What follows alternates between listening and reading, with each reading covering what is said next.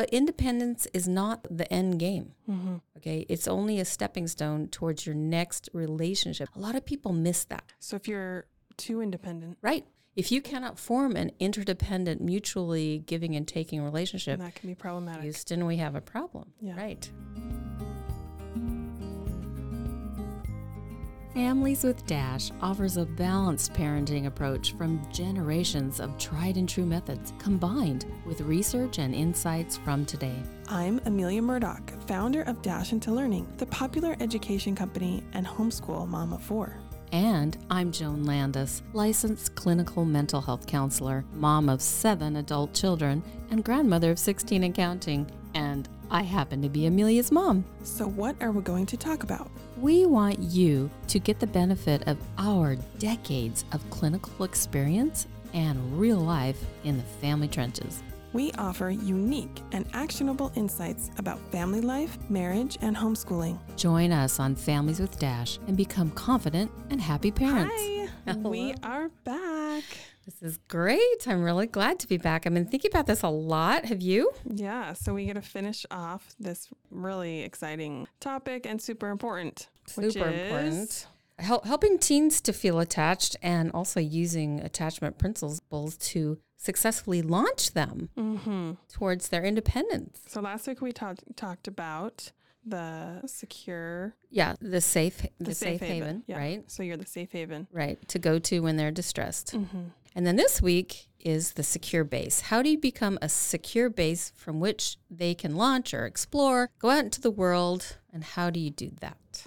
Yes. And I like this topic because sometimes it's so difficult with teenagers to find that balance of sheltering them versus giving them responsibility, letting them go out there. You see the extremes on both sides and you get kind of scared. So I really am excited about this. Right. Now, like we talked about in another week, that the normal progression for people is to go from a healthy dependence as a young child, and then to get to the point where they feel more independent as a young adult, and then to prepare them to form an interdependent relationship with their next primary attachment. So, as opposed to codependent. Right, because they've never been independent.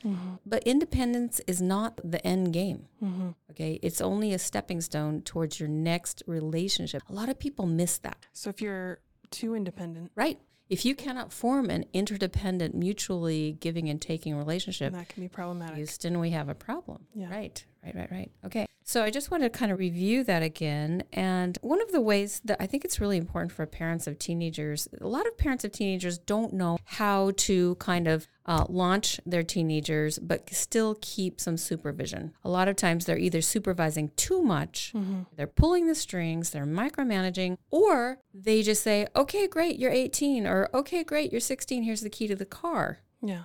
You can take care of everything. Yeah. Neither one of those is appropriate. But a lot of times parents have no idea, like, what would something in the middle look like, a balanced approach, you know? So I would actually love to talk about that so parents get an idea of a mechanism that they can use. Give some examples here. Right. So the mechanism is called stewardship delegation. Okay. Now, I actually stole this from Stephen Covey. He was the one that wrote 7 Habits of Highly Effective People in the 80s. And stewardship delegation is a different way to collaborate on people's goals rather than just what he called gopher delegation, saying, you know, go for this, go for that, right? Or hands off, whatever you want, right? So stewardship delegation is in the middle.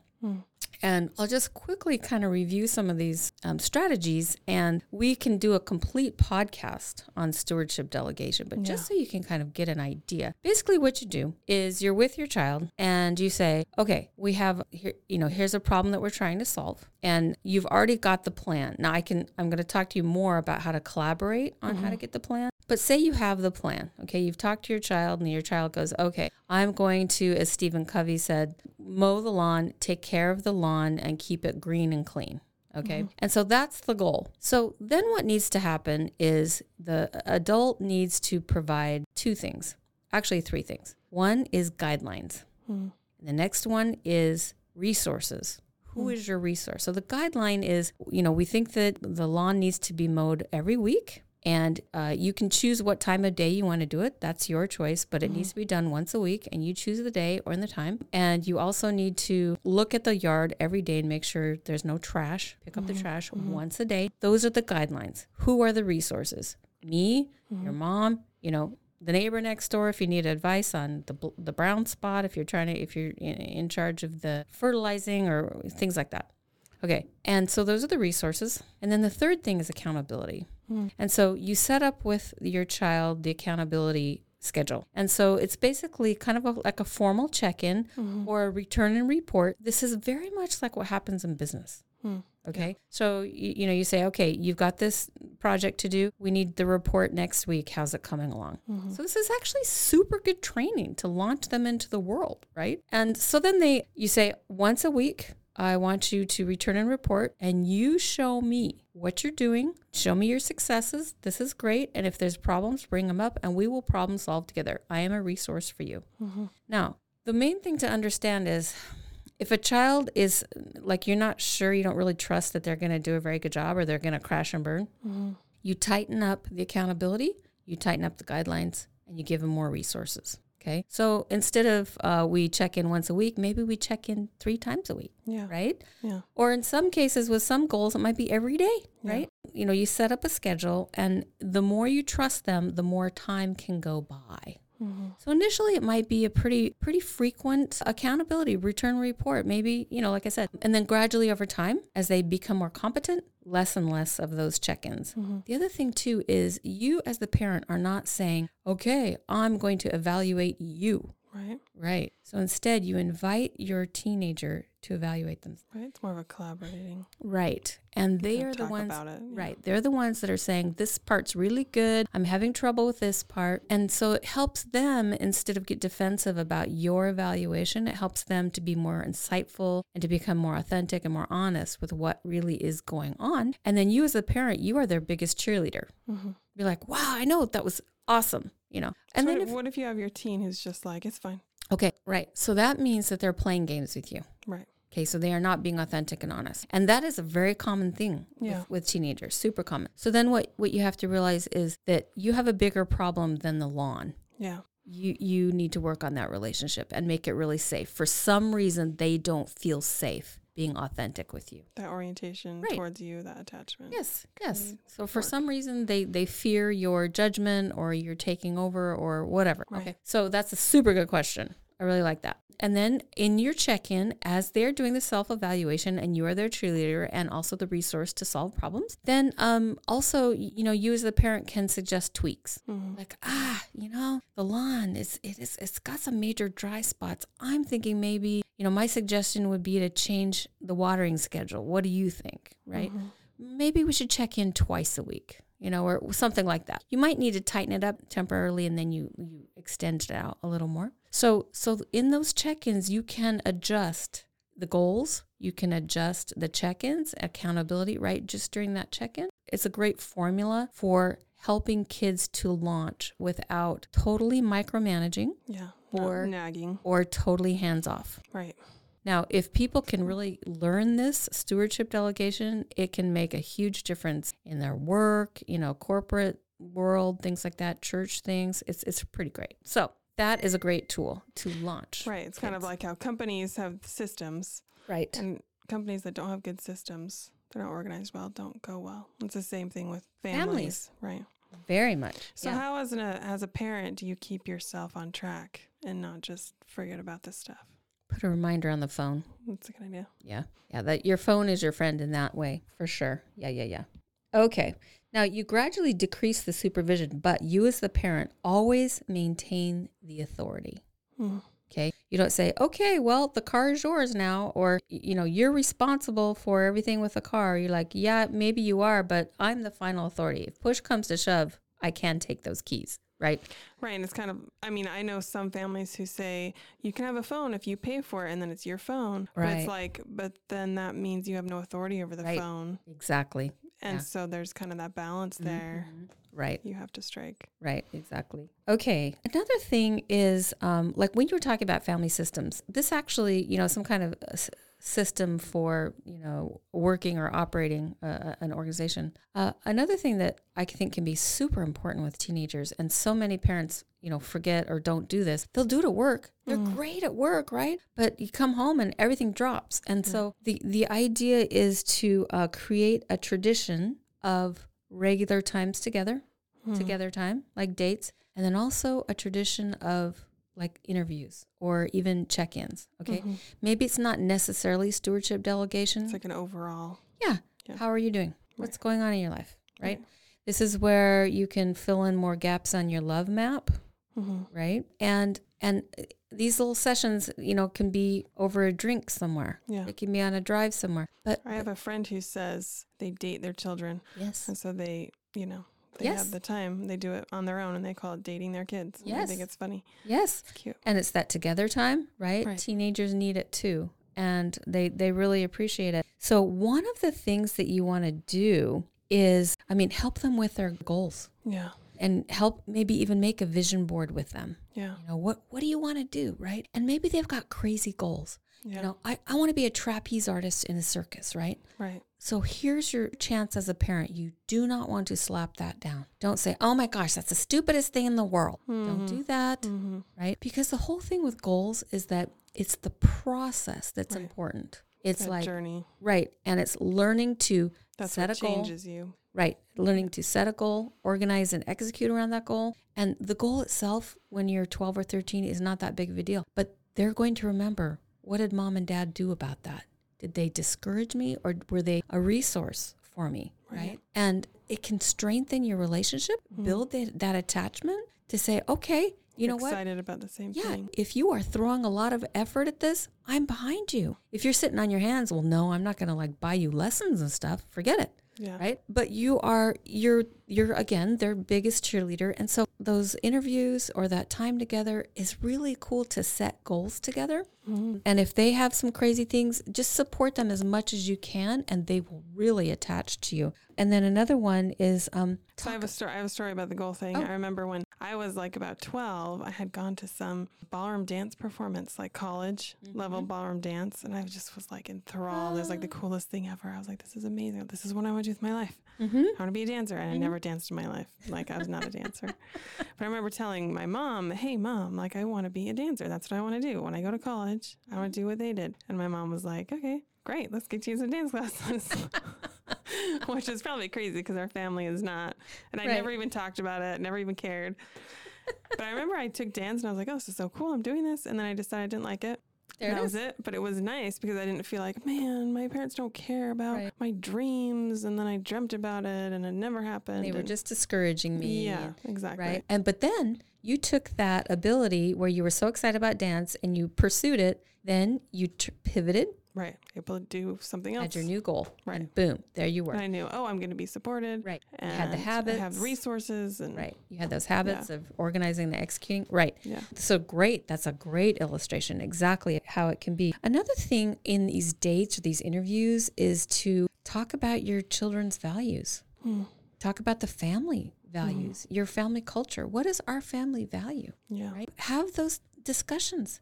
Because if you can make those explicit, if you can help them to really clarify their values and make them explicit, that helps them to be motivated and driven by values and core values instead of core issues. That's cool. And if they see you and you say, I really value this. Right. And this is how I want to show up. And I'm not 100%. I'm not perfect. But that's how I want to show up. Yeah. And so, Bobby, if you see me messing really bad, you have permission to gently remind me, Mom, you know what? You said you valued authenticity. And right there, I saw you not telling the truth.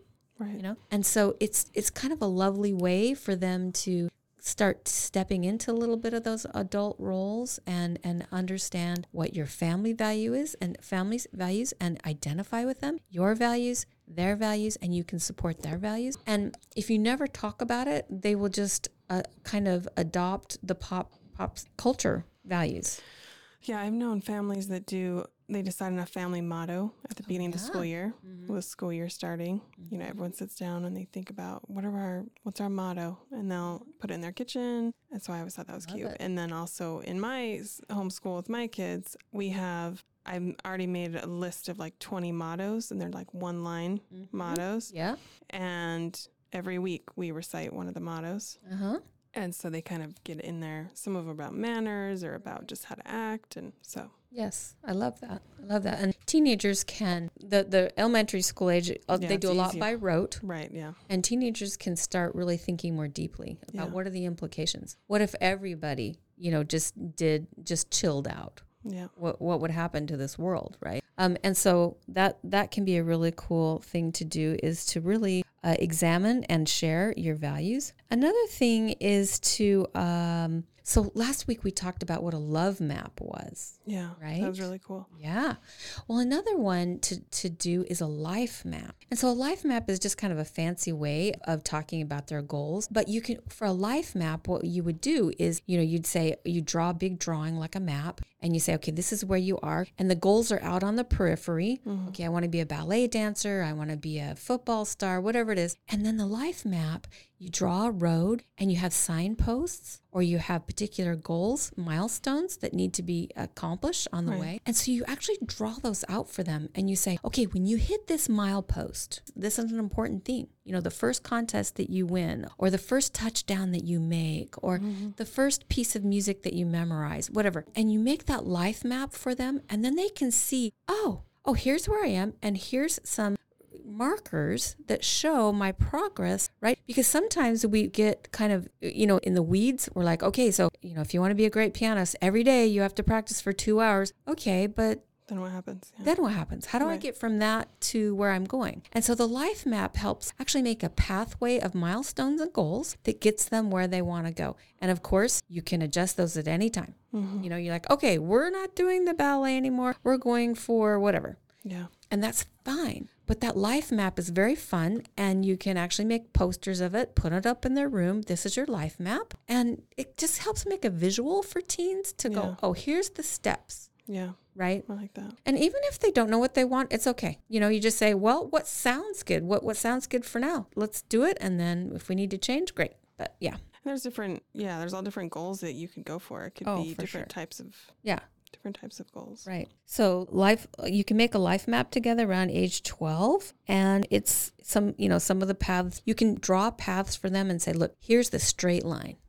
If you want to be a doctor, here's the straight path to be a doctor. Okay. If you go off on meander around here and do this and that and this and that, it'll take you longer. You learn different things. You just have to decide, you know, do you also want to be a champion swimmer? Do you also want to, okay, then that's going to take you a little bit off that path, right? And so it's just kind of fun for them to have that visual to kind of see that. Yeah, that's neat. Okay, how to listen so your child will talk. Yes, I think this is applicable to everyone. We have those times. Well, and it's interesting because especially with boys, but even with girls, there's a reason why the communication tends to shut down at around age 13 or 14 with boys. And a lot of it is a biological reason, okay? It's how their brains are made. And when children are inside the womb, babies are growing. Around 16 weeks along, if you've got a little baby boy going on inside of you, at 16 weeks, there's a big wash of testosterone that comes over that little fetus. And that actually does important things to their brain. It actually prunes back certain areas of their brain that this does not happen for baby girls. And the parts of the brain that are pruned back are the connections between the emotional part of the brain and the communication part of the brain. So what that does is when that baby comes out of you, it's a baby boy, compared to baby girls, and it kind of comes out early on, the little girls will jabber and be very much into, what's your dolly's name? And my dolly is sad, and have lots of words. Okay, a lot of times that'll happen. They have a lot of words. They're talking about feelings. They're communicating about emotions. Okay, little boys, not quite so much. Okay, and so for a lot of little boys, they're not really talking about, well, Bobby was feeling bad. You know, they'll just haul off and hit Bobby, or they'll make these sounds like the rocket exploding. and that kind of stuff, but not so much communicating words about emotions as much, or relationships as girls. And part of that is simply because of how their brain, the different neurons and things, different parts of their brain have actually been pruned back in utero. Isn't that interesting? It's super interesting. Now, with socialization and with growth, brains are extremely plastic, especially at that age, right? But with socialization and lots of, mom and dad talking to him and eliciting his communication, he'll do fine. He'll start talking about Legos. Oh my gosh, listen, look at my Legos. Or maybe they're interested in animals and they're like, they want to give you all the natural history of the mongoose, something like that. And that's great. So what happens though, is at about age 12 or 13, another wash of testosterone. Okay. And it does the same thing to the brain. It tends to prune back these neurons in the communication and emotional parts of the brain, but then it stimulates huge growth in the sexual parts of the brain and the aggression parts of the brain. Isn't that interesting? That's interesting. So the kid that at age 11 was like, hey, mom, look at this. So sweet. Yeah, sweet. Around age 13 or 14, he's like, right. He's grumpy. He won't talk, right? And he's just got all these really strong feelings, right? Okay. A lot of that's biology. So you just have to be a little patient with it. And again, just like that little toddler, with a lot of socialization, a lot of support, that kid will learn to talk about his feelings and things. But it naturally is a little trickier for some group of boys than it is for most girls. Okay. Now, again, it's not every boy, it's not every girl. But as a group, there's that tendency, and we just need to be a little bit compassionate about that. So how do you listen so that your kids talk? Well, basically, what you need to resist doing is jumping in and solving their problems. Okay. So if you have a kid that comes to you, it's so tempting to go, to just try to solve their problems, but it will shut them down. So let's do a little bit of role play here. Yeah. Amelia's going to be the teenage girl. Yay. Coming to me with a problem. And I'm going to do this in a less than stellar way. I'm going to jump in and try to solve her problems. Just feel what it feels like. So. Okay. Hey, how was school today? It was okay. My friends are they're being so annoying. Oh, wow. Is Rachel ignoring you again? Yeah. And then the other girls started doing it too. And it's just so annoying. Well, I think what you need to do, I think you need to invite them over for a party, and we'll just have a really great time, and you'll reconnect, and everyone will think you're really cool, and we'll open up our pool and everything, and we can make this the party house. And I think they're going to start paying attention to you again. I don't know. I don't know if that's a good idea. Right. Well, I think it's a great idea. Why don't you want to do that? I mean, that would just be weird. Well, it's not weird. I know. But it would be because they're ignoring me. Amelia, I've been a teenager before. You have not been a teenager. Mom, you don't get it. You don't get it. That's not going to work. And now she's going to go to her room and slam her door. Okay. So what were some of the feelings that were coming up for you? Because actually I saw on your face, she was actually feeling it. She was feeling it. I was like, here it is again. All this stuff happening. What were yeah, I mean, it's just like, this is not going to work, and it's never going to work. It's just going to be worse, and this is not helping. Did it feel like I really deeply understood you? Right, yeah. It was like, you don't get this. Right. You don't get the situation. Right. Yeah. Yeah. And it's kind of patronizing, isn't it? Right. It's like, you're an idiot. You can't solve your own problems, but I can swoop in and be super mom. Right. Yeah. So that's a great way to shut your teenagers down, is to jump in with solutions, right? Yeah. Another one is jumping in with judgments. Ooh, man. Yeah. That doesn't, it's like, It's just like when you're upset and your husband comes in and starts problem solving. Right. Because he doesn't feel the emotions. He's not there. Right. How do you feel? You're like, just stop. Like, just listen to me. Yeah. I want you to get me. Yeah, exactly. Right. Okay. So especially the judgment can be a problem too. If you're like, Rachel's always jealous of you. I think she's just really a jealous person. You shouldn't hang out with her. I mean, or if it's like, you're just not trying hard enough. Right. You're not being blah, blah, blah. Right. Like, that's bad. Yeah. Right. Exactly. So judgment will shut teenagers down too. Okay. So what are the options? The different options are to listen with a lot of empathy and not have a lot of judgments off the bat, not try to problem solve, but just actually elicit a little more emotion from them, and also to kind of be there like you're on the same team. Mm-hmm. Like the problem is out there and it's you and them against, you're teaming up against the problem. And so anyway, go ahead and redo that, and we'll see if we can do a little different. Okay, take 2. Yep. Hey, Mom.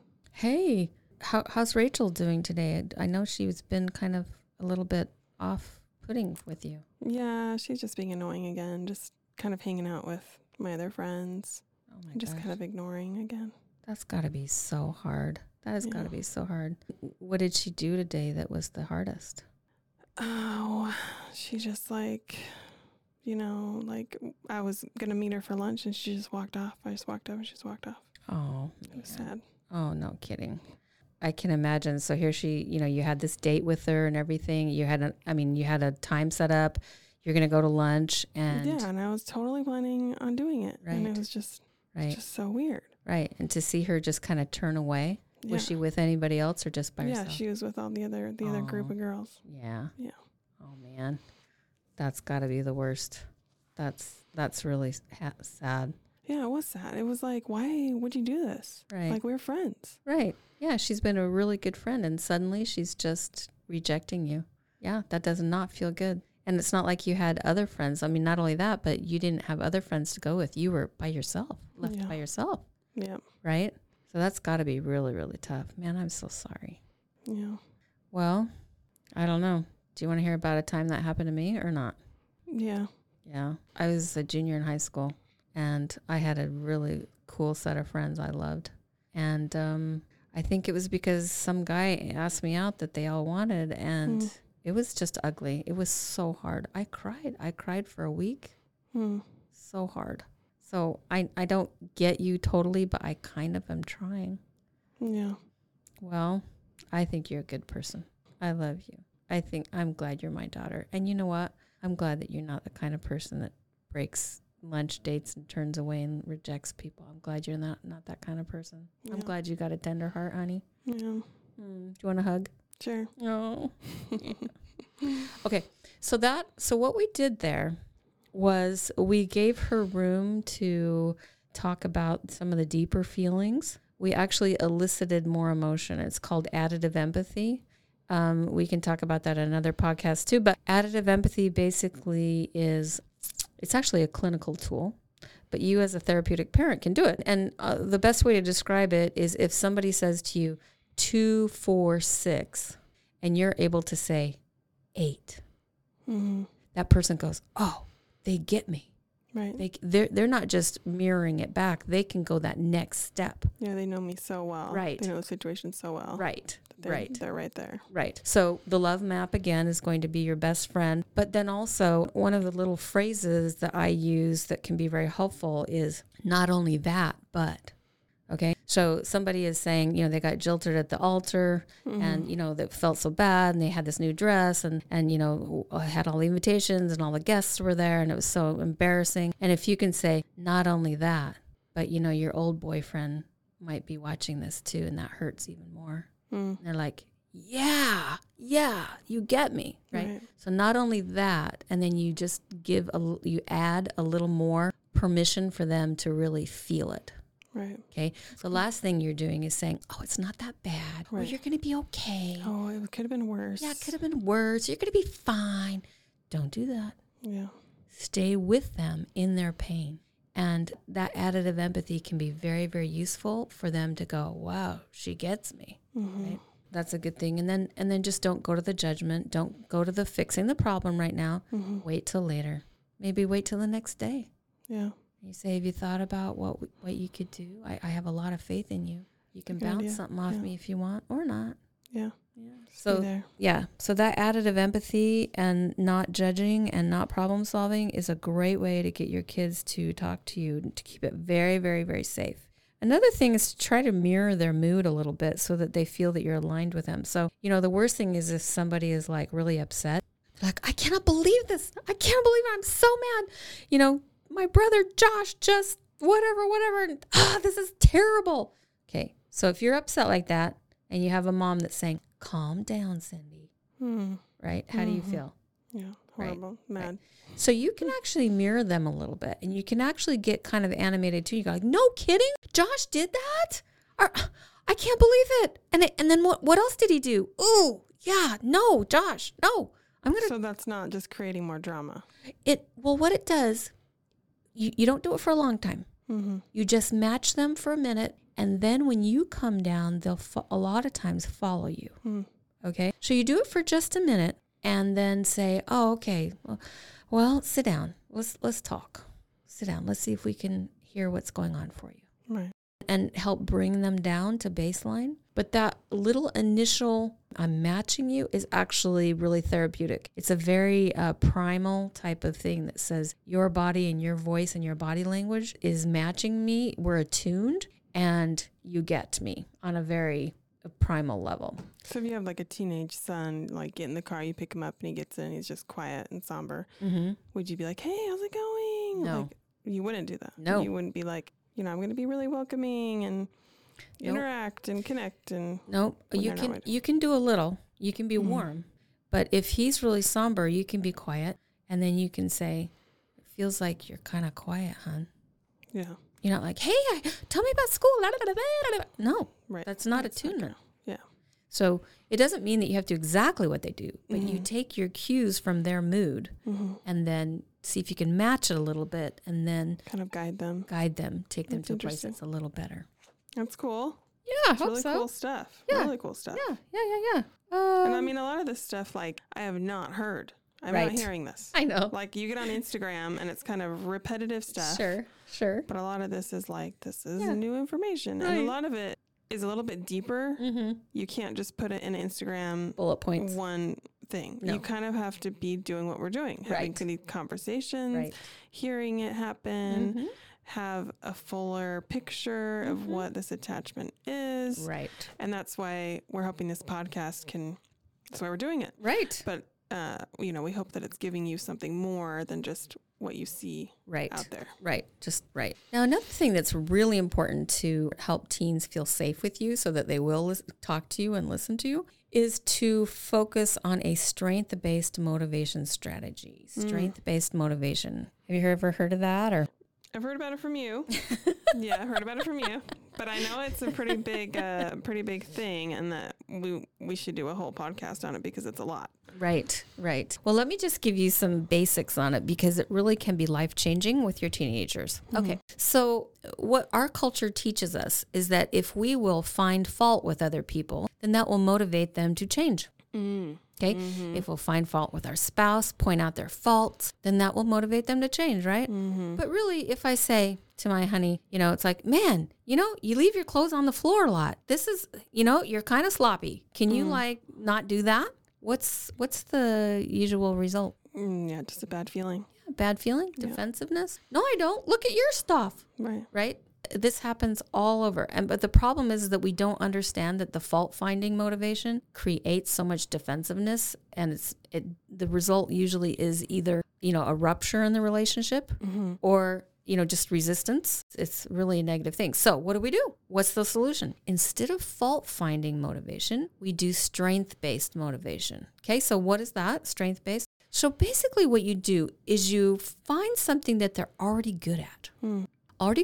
And you focus on that, you comment on that, and then you ask them to just take that skill, that thing that they're already doing well, and let that just kind of flow over into this other goal. Okay. So for instance, if you've got the funny one that I do with my clients all the time is I'll actually reenact it. I'll actually go outside of the door. I'll say, okay, this is you're Josh, you're in your bedroom, you're a teenager, I'm the mom. I'm going to go outside my door and I'll close the door and I'll actually knock on the door, open the door, and I'll reenact this whole thing. And I'll walk in and I'll look around and I'll look aghast at the floor and I'll look at the walls and I'll look at the ceiling and I'll say, Josh, you are such a slob. Look at this. You've got trash on the floor. You've got clothes on the floor. You've got, dirty underwear on the floor. I can't believe this. You are such a pig. You get this cleaned up right now, or you can't go out tonight with your friends. Okay. So what's the feeling that Josh is going to have when he gets that kind of fault-finding approach? Yeah, my mom is a jerk. Yeah. And you feel ashamed? now I'm going to be, upset. Resentful? Yeah. Right. Very well. And so that's a big rupture in the relationship, right? Mm-hmm. Okay. So instead of that, I'll go outside the door and I'll knock again, open the door, and I'll come in and I'll look around. Okay. Same dirty bedroom, right? Mm-hmm. I'll look up at the ceiling. I'll say, Josh, your ceiling is really clean. Look at that ceiling. It's like no clothes, no trash. No, it doesn't need to be vacuumed. I mean, dang. Josh, that ceiling's amazing. And see, right now, Josh is kind of laughing like, what the heck? Yeah. But it's kind of a positive thing. And then you keep going. You say, Josh, what do we have to do to get the rest of your room to look as good as that ceiling? Because you've done a great job on that ceiling. And you know what? That ceiling looks as good as you are. You are that kind of person, that nice, wonderful, amazing ceiling. What can we do to make your bedroom look more like you are? Because this bedroom is not really like you.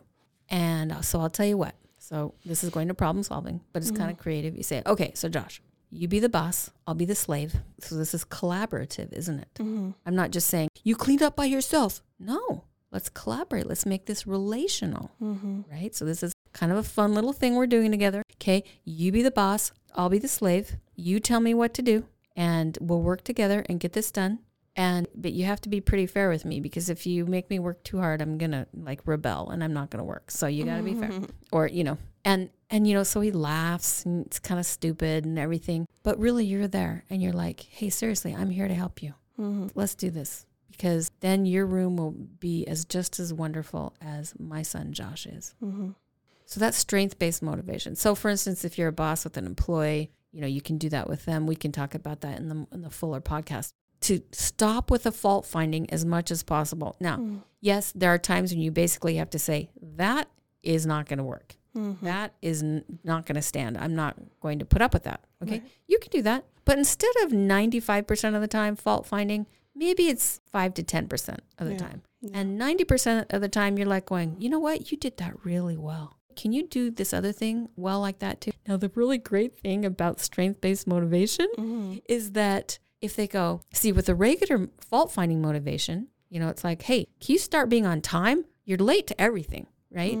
A lot of times they're like, no, I can't be on time. The traffic, or there's too much to do, or my kids, or whatever. Yeah. Right. But if the strength-based motivation, you're like, you know what? I notice that you come to work every day on time after lunch. After lunch, you are always on time. I notice that.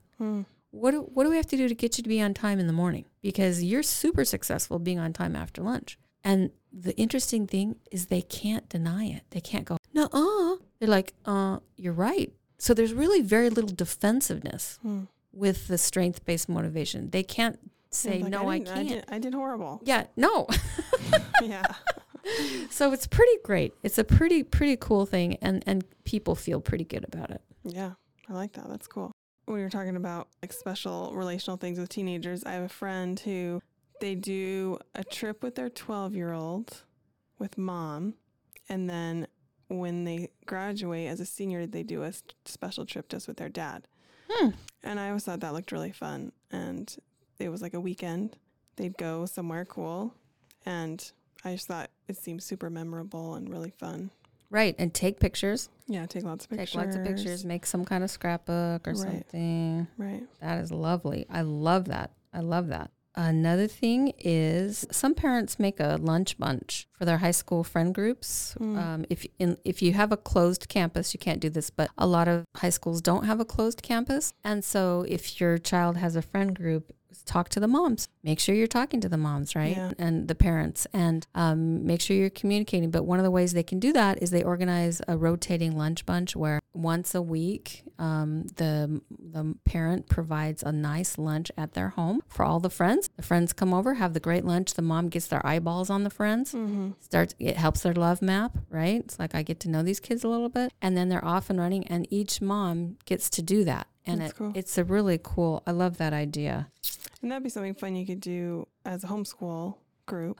Oh. Instead of like, let's drag all the little kids and get together with everyone. It's like, hey, this is just the teenager kind of get together. Right. For lunch. Right. That'd be fun. Yes. The last big topic that I'd love to talk to is how to collaborate on rules and consequences rather than just laying down the law. We touched on this before, but this is very, very important. It's so tempting to just lay down the law. Right. And especially when you're emotional. It just seems so much easier. Right. And especially when you're emotional. And so one of the great things is if you can have some of these interview times or these, together times, and you talk about, okay, I'll tell you something I forgot to tell you. In these interview times, a very important thing that parents can do that's very innovative is you predict what will happen to your child in the near future. And why is that helpful?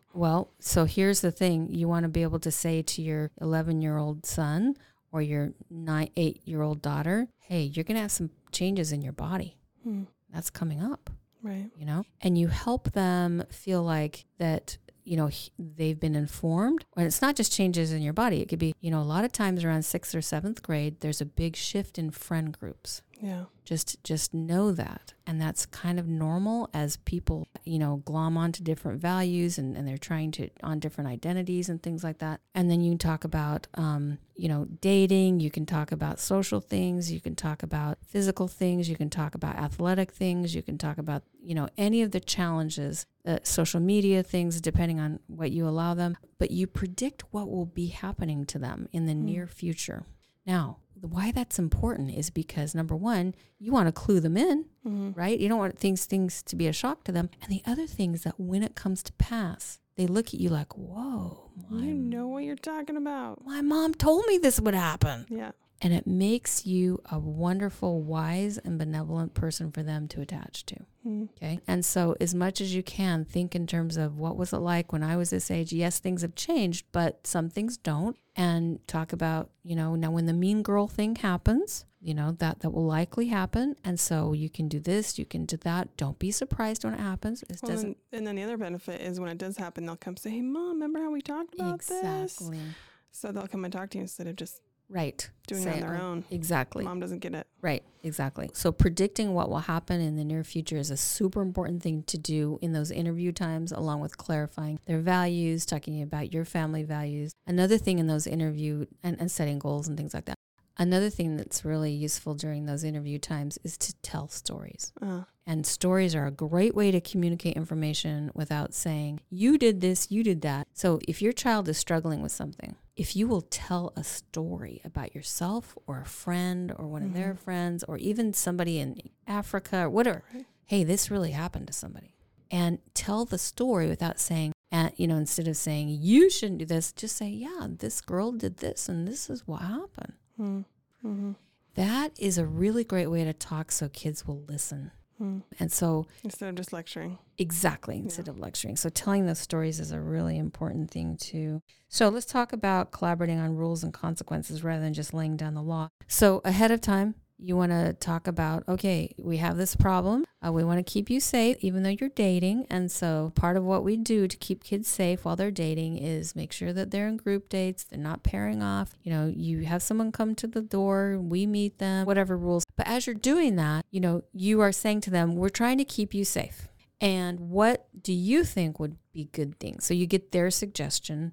And then you say, here's my suggestion. Let's see if we can mix those together. Maybe we come up with something else and collaborate and have them enrolled in making the actual rules and then say, now, if you do get home late and you haven't called us 30 minutes ahead of time and shown us a FaceTime around where you are so we can see where you are, then what should happen?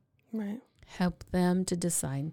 So they know and they agree. And Right. So that's a really important piece to do that ahead of time. If they collaborate on the consequences and on the rules, you're going to have teenagers that are much more compliant. Yeah. Okay, one other little thing I want to tell you. Some families have like morning devotions, right? Morning devotions, maybe they have scriptures or some religious readings or something like that. And teenagers are notorious for just laying around, resenting it, hating it. And then it gets into a power struggle with the parents. Not interacting. Yeah. Right. And this is a very tricky thing because if the parents crack the whip, shame their child, and demand compliance, you may have just lost your child from the feelings of religiosity that you're hoping to inculcate in them.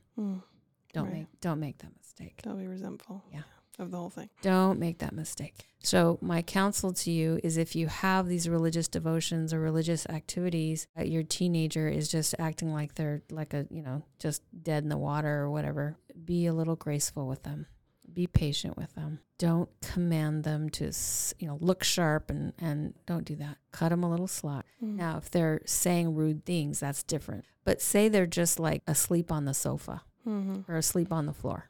What I tell my clients when they kind of complain about this, I'm like, but guess what? When your children are highly relaxed, that they're in a relaxed state, they are actually open to suggestion. They're in a very relaxed state, and that's where you can gently, share with them your feelings, the information, the ideas and ideals of your religion, and they actually will absorb it better than if they're defensive. But just in that relaxed, sleepy state is actually not a bad thing. Interesting. Yeah. So give them a blanket, let them curl up on the floor. Yeah, they might act like they're snoring. Don't worry about it. Make it a comfortable time for them, and that's okay. And then break out the hot chocolate.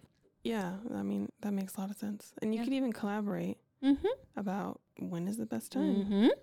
When do you want to show up? For sure. And stuff like that. Yeah, and what can we do to make it right? Like you're saying, right? They like hot chocolate. Let's do hot chocolate. And probably the last thing I'd like to say for parents of teenagers is, you know what? Pick your battles.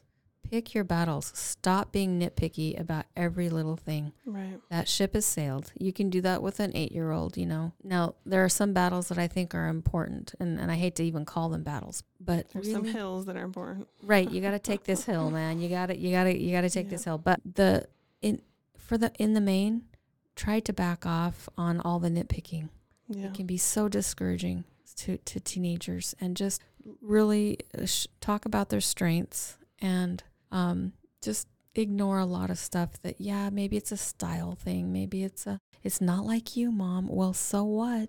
They are going to be different. And you have to think about their peers. Right. Are they nitpicking all these little things? Right. No. Right. They could go to their friend group. Right. Who just love them for who they are. Exactly. And just think they're fun and all that. So I love that. That's a really good insight. You have to kind of compare yourself to that really seductive peer group. And you have to kind of seduce your child too. You can't be the meanie. Balance that all the time. Right. So that's my story, and I'm sticking to it. Love it. Love it. Oh, so many great things. I was telling my Instagram people, I'm already learning so much from these, and I'm excited for everyone else to learn all the stuff too. It's pretty great. I love teens.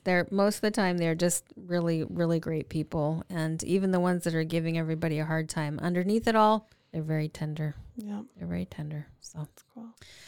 Okay, well, we'll see you next week. Yes, it's been a joy. Yeah, we don't even know what we're talking about next week, do we? We'll finally be done with attachment. Yay! It's been 5 podcasts about attachment. So cool. Oh, it's been great. We'll see you guys. Bye-bye. Find more from us at dashintolearning.com for all things educational, and learn more about Dash Into Happy, our family-friendly social emotional learning program. Thanks for being part of Families with Dash. Disclaimer: the information and advice posted on the Dash Into Learning, Dash Into Happy, and Into Happy site and podcast is for educational purposes only and is not intended or implied to be a substitute for professional, medical, mental health, legal, or other professional assistance. Call your medical or mental health professional or 911 for all emergencies. Joan Landis, Amelia Murdoch are not liable for any advice or information provided on the account Dash Into Happy, Dash Into Learning, Families with Dash, or Into Happy.